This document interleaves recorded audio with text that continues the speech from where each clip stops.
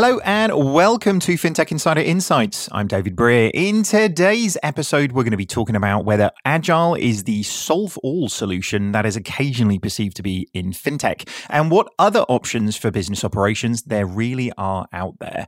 Before we get started with the show, though, I want to tell you about some of the things we're working on here at 11FS, and hear a quick word from our sponsors. Temenos is a world leader in banking software, helping over 3,000 banks deliver outstanding banking experiences to more than 1.2 billion people. Scale 2021 is Temenos' dedicated, free-to-attend, virtual developer event. It includes customer presentations, product demos, roadmap sessions, as well as opportunities for you to speak with Temenos experts. You'll also hear insights from industry leaders on current technology trends and how they impact banking today. Whether you're a developer, consultant, or business user, discover the latest in banking technology with Temenos software. Search Temenos Scale 2021 to find out more. The evolution of financial services has opened up a whole new world of possibilities for banks. But to harness those opportunities, they need to break free from traditional constraints. Our new report, in association with Infosys Finacle, explores how banks can overcome these challenges to see the full benefits of a truly digital world. Find the report at bit.ly/banking business models.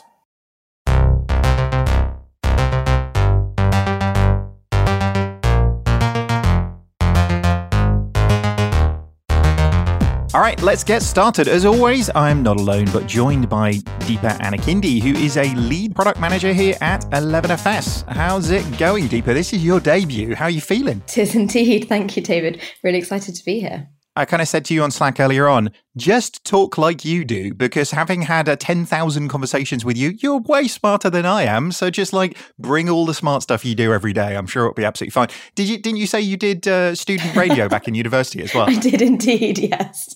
How did that go? Not well. Okay. Maybe don't do it like that then. But just do the normal day-to-day stuff. I'm sure it'll be fine anyway. But you had a busy week? I did. I've actually just come back from Dubai. So I am acclimatizing to the approximately 30-degree drop in temperature. So a bit of a shock. Goodness me. Our CPO's just headed out to Dubai as well. I mean, Norfolk weather, it's not quite as nice as that as well. So I'm feeling pretty jealous, I have to say. But good to have you back anyway. And we'll get on with the show and see where we get to. Making her FinTech Insider debut, but have previously been on Spotlight, we've got Alexa Ganoon, who is the Chief Operating Officer at Temenos. Alexa, how are you doing? I'm good. How are you? Pretty good, pretty busy. I have to say, I think the sort of debate around Agile and everything else that goes on with Agile, I mean, it's a bit of a rivalry. Some people see it as kind of a religious debate almost in terms of where it means. But I know you guys have done a lot in this space. Yeah, we have. We're covering over 200 implementation a year, almost pretty much once every day. So yes, we've seen a lot. Very good. Well, you'll the good, the bad, and the ugly then. So let's unpack that as we go through. And making a welcome return to FinTech Insider, we have Lars Tunin, who is the head of UK product at Wise. How's it going today, Lars? Hi, David. Life is beautiful. It looks like the weather is starting to resemble Halloween over here in Estonia. So very much looking forward to that pumpkin day. I love you, Lars. You're always such an upbeat dude. A bit of positivity in everybody's life. You can't argue with that, can you? Which is good. Anyway, come on, let's get on with the show. So we're going to be talking about, what is Agile? What does it do? How does it impact businesses? How does it impact the day-to-day of implementations in the way that Alexa was talking about it? But maybe if we start off from scratch with laying out really what is Agile and actually how has it become such a pivotal thing in actually how FinTech operates today. So maybe Deepa, if we start with you, maybe if we look a little bit at the basics, give us a bit of an introduction. You work on a day-to-day basis in this when it comes to Agile. What does it mean? And actually, where does its origins come from? So I've got to start by admitting something here. So I only recently kind of discovered the story behind the story, as it were. And it's honestly been really interesting just to uncover it and especially kind of compare it in how it's kind of being manifested itself over the day-to-day. So what I learned was effectively over the 90s, there were some challenges with software development at the time, obviously quite an emerging field. I've read that some experts at the time estimated that the time between a validated business need and an actual application in production was about 3 years on average. Obviously, give or take some change across industries. And even for 25 odd years ago, I mean, that's pretty shocking. And so I think it was 2001, 17 kind of software, I think they call themselves, they self-professed call themselves anarchists, got together to discuss an alternative to a very heavy documentation-driven process and came up with what we now know as the Agile Manifesto. And what's crazy about this is it's just 12 principles. It's less than 200 words in total. And the sea change that we've seen since then has been pretty crazy to see.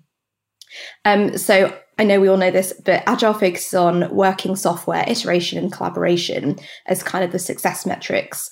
And that is in contrast to the more sequential approach of waterfall, which was kind of the status quo more or less traditionally. Yeah. I mean, it's interesting, isn't it? It's almost when you stand back from the industry, and I don't just mean financial services, but you stand back from the entirety of the world, like the pace of everything is just picking up and picking up and picking up.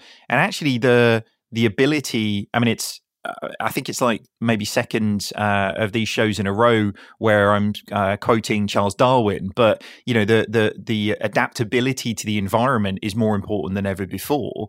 So actually how Agile fits into that is so critical, isn't it? Not just in sense of, do we deliver our projects on time, but fundamentally, are we even delivering the thing that customers care about in the first place? But I mean, Alexa, kind of coming to you on that point, I mean, obviously nobody changes a core banking system overnight, but actually people expect today improvements and changes to happen quicker than ever before, albeit realistic about the timescales that major transformations really take. So, I mean, you guys have been implementing Agile for a long time now. How the hell do you do that with a core banking engine? I think you pick your battles and you decide where you start. And I think we'll probably come talk about this at some point, but Agile in itself, I mean, there's so many variation of it, it means so many things to so many different people that for us, it's really about, there are pieces of the projects usually that lends themselves to Agile because they are about functionality. They're about, giving basically new functions to users, to end users. And there's stuff which is more the plumbing in a project, which maybe doesn't lend itself as much. So what we've been learning over the years is we have this hybrid model, this hybrid Agile methodology, as we call it. And we identify up front what would lend itself to Agile and how we pilot those versus what we can let go the more traditional way because it doesn't impact per se the outcome that is really visible. And it's more, as I said, the plumbing. I call it the plumbing. Yeah, I mean, that as we talked about before on Spotlight, though, Alexa, the plumbing is increasingly becoming sexy in the industry because it's the foundations that solve all of these problems, isn't it? But how are you seeing Agile, though, utilized within big banks? Well, Lars will come to you on the fintech side shortly, but in big banks, there's a lot of organizations still reading an Agile book while they're trying to do Agile, right? Yeah, and we've seen a big adoption when it comes to digital. Because again, the projection is easy. There's less manipulation of data in terms of what you store and how you manipulate that. So it's really about the end user experience. And in that front, we've seen a lot. Now, obviously, in the back and deep down, I would say in anything to do with accounting, those not sexy part of the business, it's more difficult. But to be fair, it doesn't change as much as well. There is less innovation. So if I want to make a balance there, we've seen banks being quite, happy to embrace Agile and embracing it when it comes to anything that links very tightly with innovation. When it's less innovative, then there is less of a need to shatter the organization. We work with big banks and Agile is about bringing people with you as well. And you cannot replace an entire bank, right? You cannot replace a banking IT department that is 20,000 people. It's not going to happen overnight. So you need to pick your battles as well. And I think the banks have been doing this, some better than others, but they've been doing this. Yeah. I mean, it's interesting, Lars, bringing you into this. Obviously, big banks kind of push back on move fast and make things happen. Specifically avoiding break things there in that motto. I mean, the pushback is always, well, that's nice, but banking, it's not Facebook for cats. Like, this is a real thing. But obviously, you guys at Wise, I mean, you're moving tens of millions of pounds around the world, every couple of minutes in terms of the scale of what you're doing. But you guys are a big believer in Agile and that fitting into the processes for you guys as well.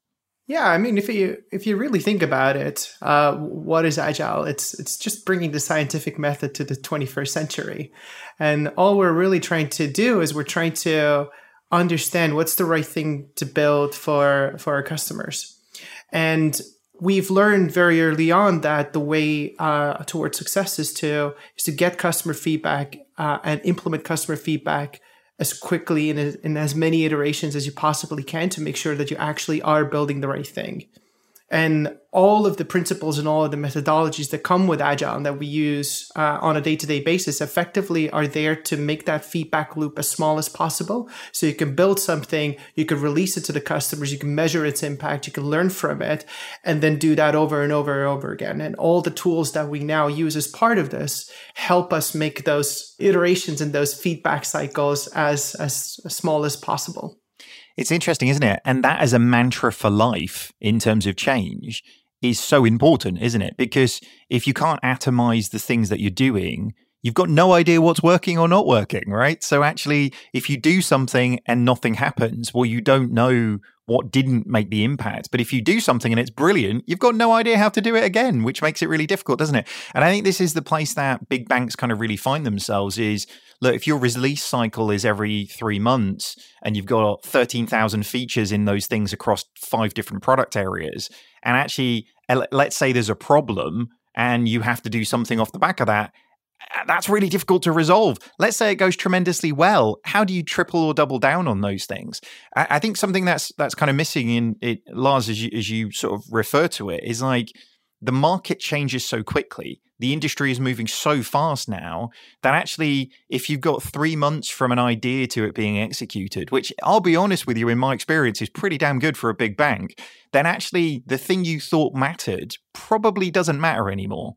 And that is really difficult. This is why banks spend so much time spending tens of millions of pounds on strategy, because they can't afford to be wrong when they execute. But actually, I guess, Lars, to your point, if you're continually testing the market and trying to increase product market fit and moving the product forward, well, it's always relevant. It's always staying on what the customer's needs are, because talk to customers, do what they ask. It's quite straightforward when you say it that way.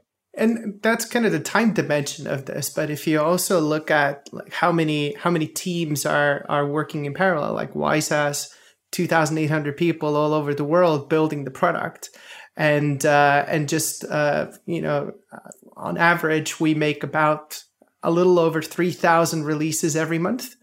And so Agile just helps all of these people be on the forefront of each of those domains, be it, what kind of user experience works best on the interface, all the way to like what kind of machine learning algorithm improvements do we want to introduce in the backend to catch the bad guys, right? So effectively, it's all about just making those feedback loops as short as possible, but also allowing as many people as possible to make as many iterations in parallel to make sure that people around the world get the best product possible.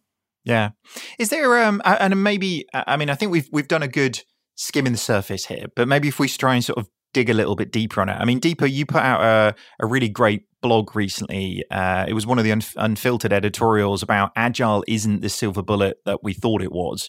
Do you want to kind of lay out your position and where Agile's flaws really are? Because I think a lot of people, and I say, I mean, a minute ago, Alexa, I said, I've seen a lot of people reading like an Agile or a Kanban book and being like, we have to follow everything to the letter of the law. But Deepa, what was your thesis? So I guess to start off with, I think there's lots that is great to unpack from the Agile Manifesto. I think, as it's been covered, the focus on the customer is really key, and delivering that value to the customer as an end success metric, and just kind of all, across the organization, being laser focused on that is brilliant.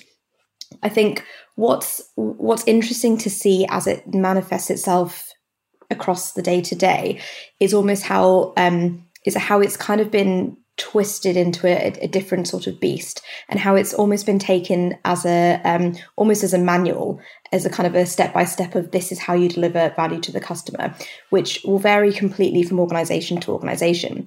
So I think, if we kind of go back, I think some of the big tech giants really understood the brief, i.e., as we've said, create value for your customer and, sharp. So that basically means kind of being set up in a way that you can fail fast and fail cheaply and ultimately decrease your cost of change.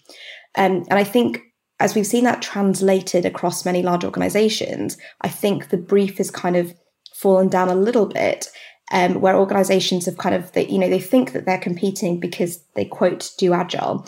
But it's just a very different game because actually the fundamentals haven't been applied in a way that actually makes sense for larger organizations. And so actually you're not getting the value. You're not really standing up to the principles that ultimately were discussed in the actual original manifesto. It's funny, isn't it? Sometimes the intent and the reality in the way in which things are implemented often can kind of muddy the waters a little bit. But well, I mean, as Agile is, there's a set of sort of rituals and services that kind of go around that to a certain degree deeper as well. I mean, how have you seen those things be sort of adopted, particularly, I guess, within big organizations? So I think it's really interesting. So there are, so if we see kind of, in my mind at least, Agile is a very kind of loose set of principles, and you can bring those into the organization through various ceremonies. Scrum is a common one. Kanban, there, as I think has been discussed, there's many different implementation types for this. I think Alexa said it really well when it's all about picking the approach that works. It's about really thinking it through, what makes sense for your organization, and actually being able to have a ceremony or a stand-up or whatever you want to do, but knowing that you're getting value from it at the end of the day. So I've seen across a number of organizations where it's almost kind of expecting that Agile is going to provide this step-by-step guide. And, if I do a stand-up and then I do a retro, then ultimately, value will magically be delivered to the customer quickly. And that's not the case. So I think really that the piece for me and the real magic in it is actually questioning your approach and questioning why you're doing things. And is that going to turn the dial on kind of ultimately decreasing the cost of change and getting that value to where it needs to be quickly? It's interesting, isn't it? Often people kind of forget the sort of missing ingredient in any of those methodologies is like the people in the room as well. We've seen so many different places trying to adopt Spotify's tribes model, but forgetting the talent that was at Spotify that made that really work in the way that it needed to be. But I mean, Alexa, from a big institution perspective, I mean, do you think these points kind of limit potentially in the way in which it's being adopted right now? Because obviously this works. Agile, like say we've seen in lateral industries, is the sort of ticking heartbeat, the rhythm, the rituals of everything that happens. But if we sort of put it into a box within big organizations, it has that potential to not really realize its potential. Yeah, I mean, we all agree it works. I mean, that's not something to be debated. The problem is it works very well and really well, actually, when you have a greenfield. So basically, it works very well when you don't have legacy, when you don't have a large organization that's been there for decades and people that have been there for decades. I mean, it's all about change. For this to work, you need to bring people with you. And in some part of the organization, it works better than others. So what we've seen really in bigger banks, it becomes almost like a selling point. We're agile. We're doing agile. Fine, but again, and I think you just said it, Deepa. If you lose sight of what you're doing it for, and you're just doing it for the sake of it, I mean, it doesn't work. So for the bigger banks, really, what we have seen, there's pockets of areas where it really works and where they've been able to embrace it. I haven't seen yet a big bank fully agile. As in, not for a project. Okay, we see this from the angle of a project at Temenos, obviously, because we work with banks, obviously, throughout the cycle, but for projects. So for IT project, more specifically. And so from that standpoint, we're seeing the change. And as I said, you go for, the spectrum is very wide. You start with the neobanks and the challenger banks, all the way down to the big incumbents that have a huge legacy. And so, of course, there is less resistance at the greenfield and neo end that there is at the legacy side. Now, again, do you need that much of a change when you're in the weeds? as we were saying, let's see what difference it's going to make to a client. And I mentioned the accounting before. A debit and a credit will not change the life of an end user client. What will change is the user experience. And you can't really reinvent that, by the way. It's not like you can be, but what we do in digital, what we do in lending application, what we do in onboarding, all of these things touch the clients, the end user, the clients of our clients, basically, day in, day out. And that's where we see banks furiously adopting Agile. And I think pretty successfully, to be fair. For them to adopt the entire end-to-end, it's really greenfield, neobanks, challenger banks, where I see this working. Yeah, I mean, is there something in that between? I mean, really, what we're sort of talking about is almost becoming uncomfortable with being uncomfortable to a certain degree, because a lot of me and Jason at 11FS say this quite a lot. Is like most of Agile is smart people making it up, really. Like, you know, in terms of like the process around it and being structured around it. But you kind of have to have smart people involved in that process, because essentially it gives them the freedom to look at the golf bag and pick the club that's most appropriate for where it is. And actually, I think the difficulty sometimes with big organizations is they want the magical recipe. They want the abracadabra kind of moment of, you know, if I do these things and like, you know, pat my head and run my tummy. I was doing that on the podcast just in case you were listening to this and didn't see the video. Actually managed to do it. Then actually everything is great and everything turns out wonderful. But actually really with Agile, what we're sort of saying is like, you do what you need to do in order to achieve the outcome. And there is certain rituals and rhythms. But I guess, Alexa, you know, big organizations getting comfortable with that sort of uncomfortable, well, we might do all of this research and there might not be a good idea, or we might do all of the research and the customers hate it, or, you know, their outcome being failure in that sense, however small, however quick, however painless it can be, is actually a really difficult concept for people to get their heads around, isn't it? Yes, and you know, you have to, the word that comes the most when we speak to bank is risk. How do I de-risk? And so how do I de-risk what I'm going to put in production? How do I de-risk my financial exposure? How do I de-risk, the potential of this not being successful? And for a long time, risk was associated with waterfall, de-risking, was associated with waterfall because you knew and you had written on paper everything you needed to do so it couldn't fail. And Agile, especially when it started, and probably wrongly, obviously, again, was assimilated to these good old time and material project when we had all the time in the world, and, you know, as you consume, you pay, and so risk. It was difficult for banks to grasp that because you don't have the scope written down in as many detail, you did still have a scope. And once they got that, once they understood that it didn't need to be written in 500 pages, but once you were looking at what's going to be the impact and the outcome to the end user, that's how you know what you're going to build, suddenly they started embracing it. And as I said, again, more successfully than others in certain areas. But I think once you understand, and what banks started to understand, that it wasn't necessarily more risky, then, you know, we started to see a better adoption, and then it clicked, basically. Yeah. Because before that, it was really more, you know, oh my God, how many sprints, how many times 2 weeks? Because basically in banks, there seems to be a magical 2-week sprint, you know, time frame. And they were just multiplying that and almost applying a T&M, you know, ratio behind that. And thinking, okay, so I'm going to do two sprints and then 10 sprints and then 50 sprints. So it never ends. Yeah. And so that's what I think was the biggest issue, is how you comprehend as a banker that because it's not written in every single detail, it can still work and it can still be less risky than the other alternative. Yeah, I mean, it's interesting, isn't it? As an ex-sprinter, I can absolutely testify to, you can't sprint forever. Like just about as long as your breath holds out, you can kind of get to. But I mean, Lars, there's something interesting there between actually what we're saying is like, I mean, Agile is perversely much less risky as a model, but it requires organizations to let go of some of that control. So hand in hand with Agile is really an idea about putting the decision making, the trust into people in your organization to kind of really move stuff forward. Yeah, I think you're absolutely right. I mean, if you consider the alternatives, it's not like the alternatives don't have a place in the world. They absolutely do. But they come with certain assumptions that Alexa already alluded to. For example, if you know exactly what you need to build, Agile may not always be the best way to approach a big complex problem where you exactly know what the end result looks like.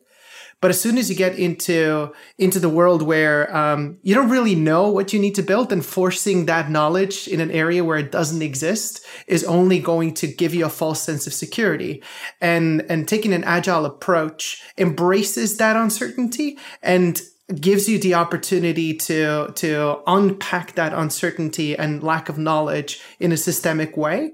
And yeah, absolutely, it does require you to trust the teams to work through these issues directly. You cannot go with a 5-year plan and this is what we're going to do and force Scrum on people to do that. That's not the right tool for the job. Not every problem is a hammer and a nail, and that's what comes with Agile as well. You do need to trust the teams to almost morph their own tools for the right problem.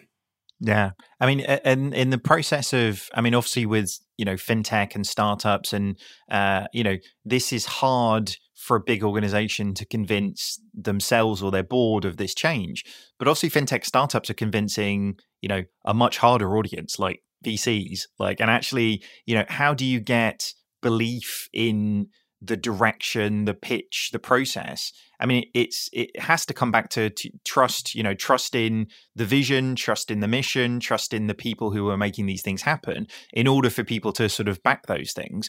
But again, you're not going to, I'm pretty sure, back when Wise was TransferWise, you guys didn't have a 86-year plan of all of the capability you're going to be building in the same way as, Lloyd's Banking Group didn't have a 200-year one when it started. And it's just about getting to the end of it. It's a model of, again, quoting Jason Bates, smart people making it up, really. But on that note, we're going to have to take a quick break and we will be back with you very shortly. Customers expect more from their digital experience, and their personal finance is no exception. Blueshift empowers fintechs and financial institutions to create secure customer profiles and intentional, relevant experiences for customers.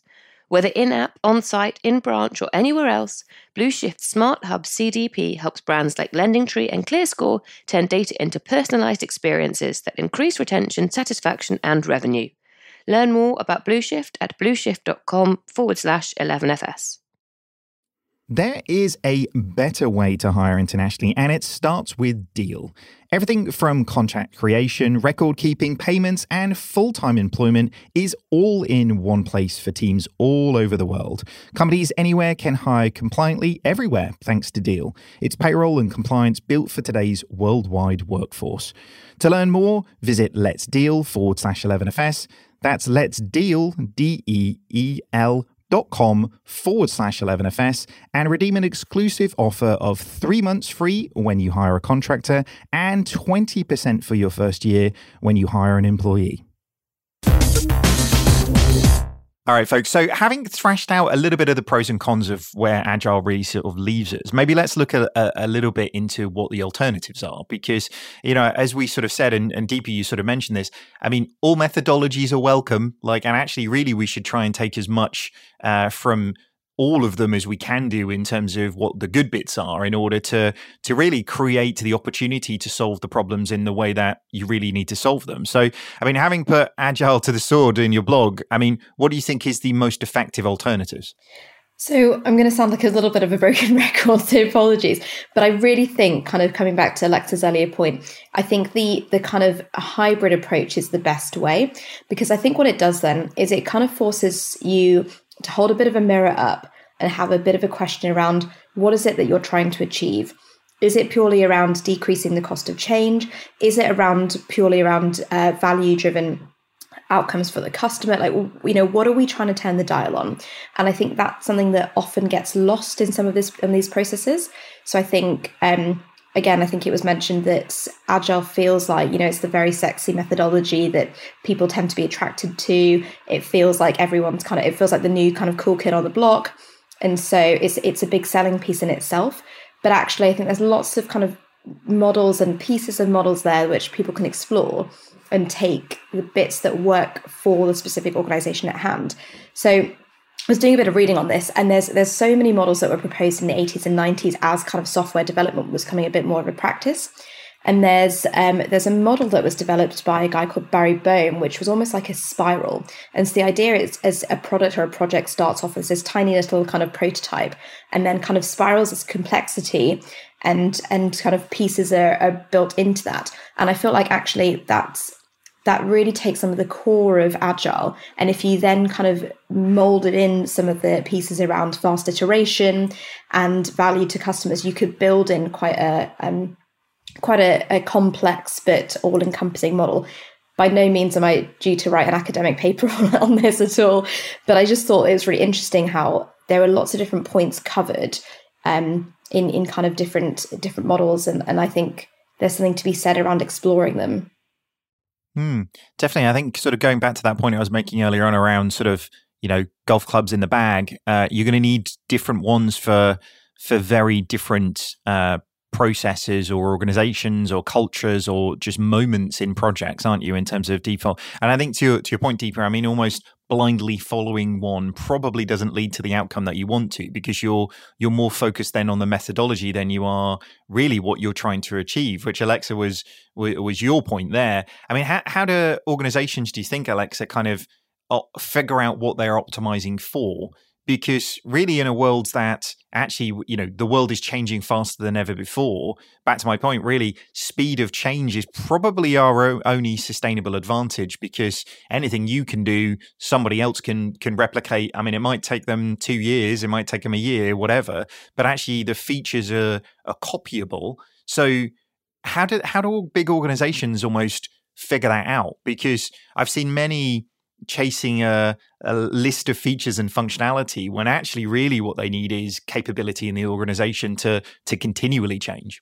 I think really it's about innovation. The more you go towards innovation, the more banks are going, in the agile way and understand they need to change. The trigger there is also that because it's on the innovation front, very often they are more than peppering their team with new blood. And so it's helping. Because what I'm seeing as the biggest problem, obviously, and we mentioned that earlier, is the teams and the bank. You need to change the bank. It's not enough to just want to be agile and want to address, and catch up with time, because it's pretty much what we're all trying to do here.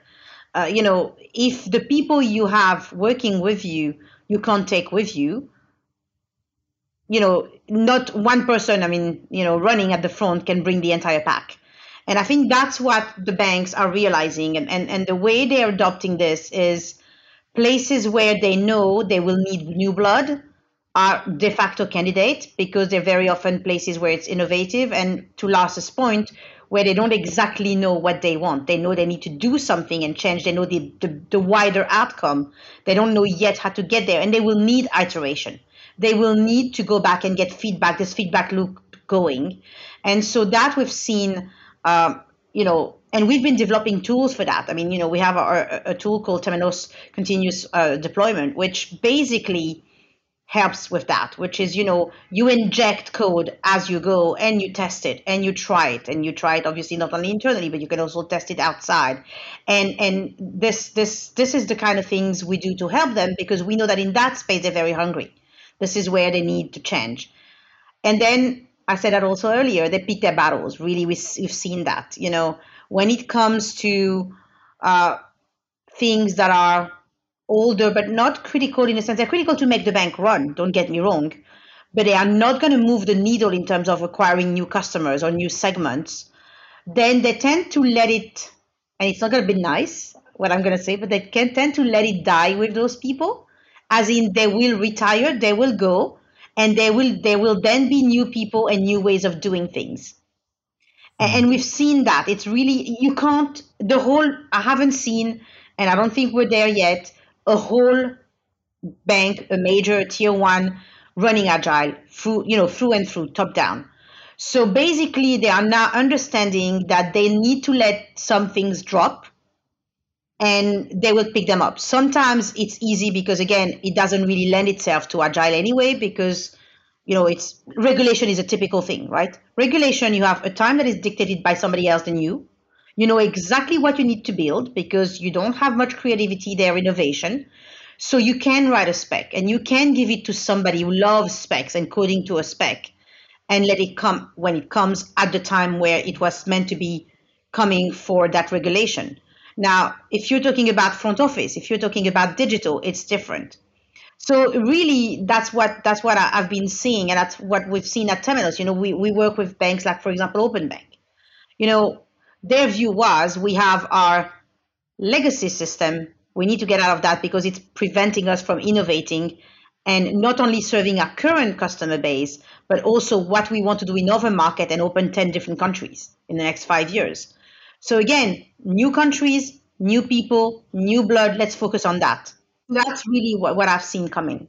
Well, I was going to say that point on. I mean, you've described culture without saying the word culture there, because essentially, when we're talking about cultural change, organizations, I mean, it's any signs of stressors, people default back to the way that they've done things before. It's why people go back to smoking when they get stressed, because it's just the thing that they did, So actually, I've definitely seen, as you describe, organizations almost, okay, we're really bought into Agile, then there's a wobble somewhere, and then they're back to that waterfall ways, and it's like you default back to your base ways by it. I mean, Lars, how much do you think Agile is therefore almost a cultural reinforcer? We've talked about, things like the stand-ups, things like the retros. These things are sort of cultural principles as much as they are a project methodology. Yeah, you're absolutely right. And I think the key is to look at the bag of golf clubs and to see what really works for the group of people that you have together and the types of problems that you're solving.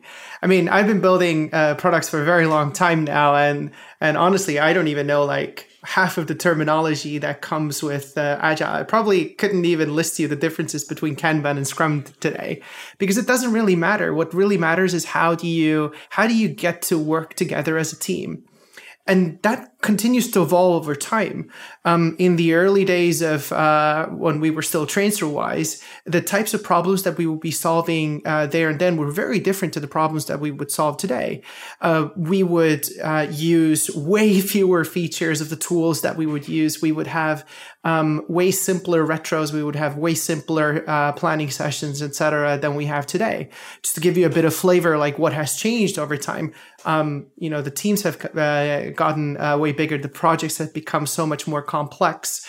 Back in the day, maybe we were way more loose about like describing what goes into a particular task, because it was, just a group of 5 people who are working on it. Now it might still be the same 5 people, but somewhere 9 months down the road, we're going to get audited on all the things that we built. So how do you then explain, oh, these are all the things we built, without having to go through a separate set of rituals? So you're going to utilize the tools to your advantage while still maintaining and keeping that velocity. So all in all, it comes down to who's the group of people that you're working with and what kind of problem are you solving, and using the appropriate tool for that. And you shouldn't be afraid to even go down the waterfall methods, if you will, because there are areas where it's completely needed. A good example of this, Wise does these major integrations to payment systems around the world these days, and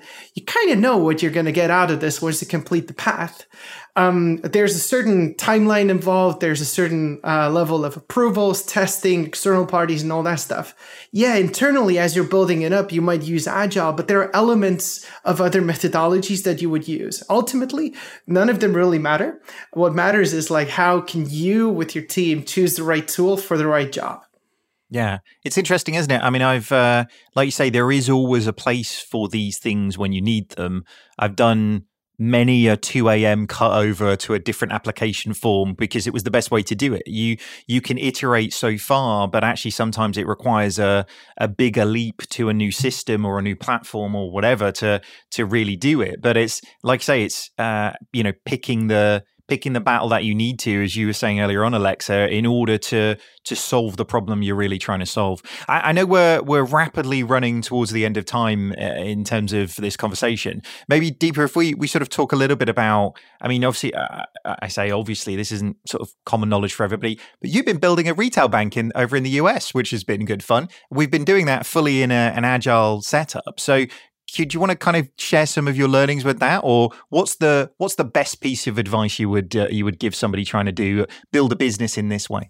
Interesting. So I think there's a few pearls that have kind of come through over the last few months. I think the biggest piece for me, I think we've touched on it a number of times, is around the focus on people. So I think it's understanding the kind of the makeup of the teams and, where you're at in the journey. And being honest, as Lars, as you mentioned on that. One of the biggest, there's a principle in the Agile Manifesto around empowering teams to kind of be self-organizing and be able to, I think there's something around trusting your team as well. And I think that's really key, because actually what we've learned is that those teams have such domain expertise. And if you've inherently built those feedback loops to be small enough, you've got the data and you're able to iterate quick enough.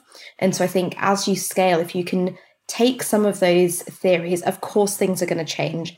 Of course, things are going to need to adapt in that way. But I think if you can maintain the kind of foundation of those small feedback cycles, the collaborative ways of working, then actually you're not changing the entire ways of working and you're not reverting to an entirely old school bank methodology.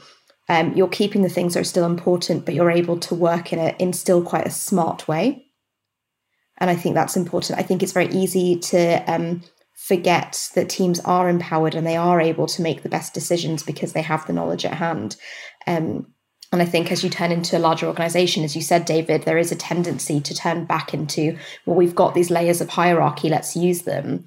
But that ultimately then kind of goes back into a world where change takes more time, and therefore you're increasing the cost of change, and you're kind of moving back to where you came from. Yeah, I mean that's an interesting point. I mean, Lars, you ain't a startup anymore. Like you're a big company. I mean, how do you sort of maintain that mentality at that scale? What would be your advice? Yeah, in Wise's case, we utilize a culture of independence and autonomy in the teams, which means that every team exists for the purpose of solving a particular customer problem. And that team, by virtue of being closest to the customer, also knows how to solve the problem the best. And so as a result, like the team has that mandate, if you will, or that freedom to use whatever tools they need to solve the problem in the best possible way. And so I think despite the fact that we're really, really big, that idea of autonomy turns now into a world where, yeah, you're looking at this company on the surface, but actually within this company, you have 100 different startups, each of which is focused on a very specific customer problem, using their own tools, whatever works for them, collaborating with whichever other startup is most relevant for them. And through that, finding a much more organic way to solve the customer problem in the quickest possible manner. So it's trying to, embrace what nature has given us in a way where, instead of sticking to a rigorous structure and hierarchy to solve customer problems, you instead go and talk to customers, solve their problems in the most natural way. Yeah. I mean, it's interesting, isn't it? The overlap there. I mean, from our perspective, agile, jobs to be done, and sort of culture of dissemination of decision making.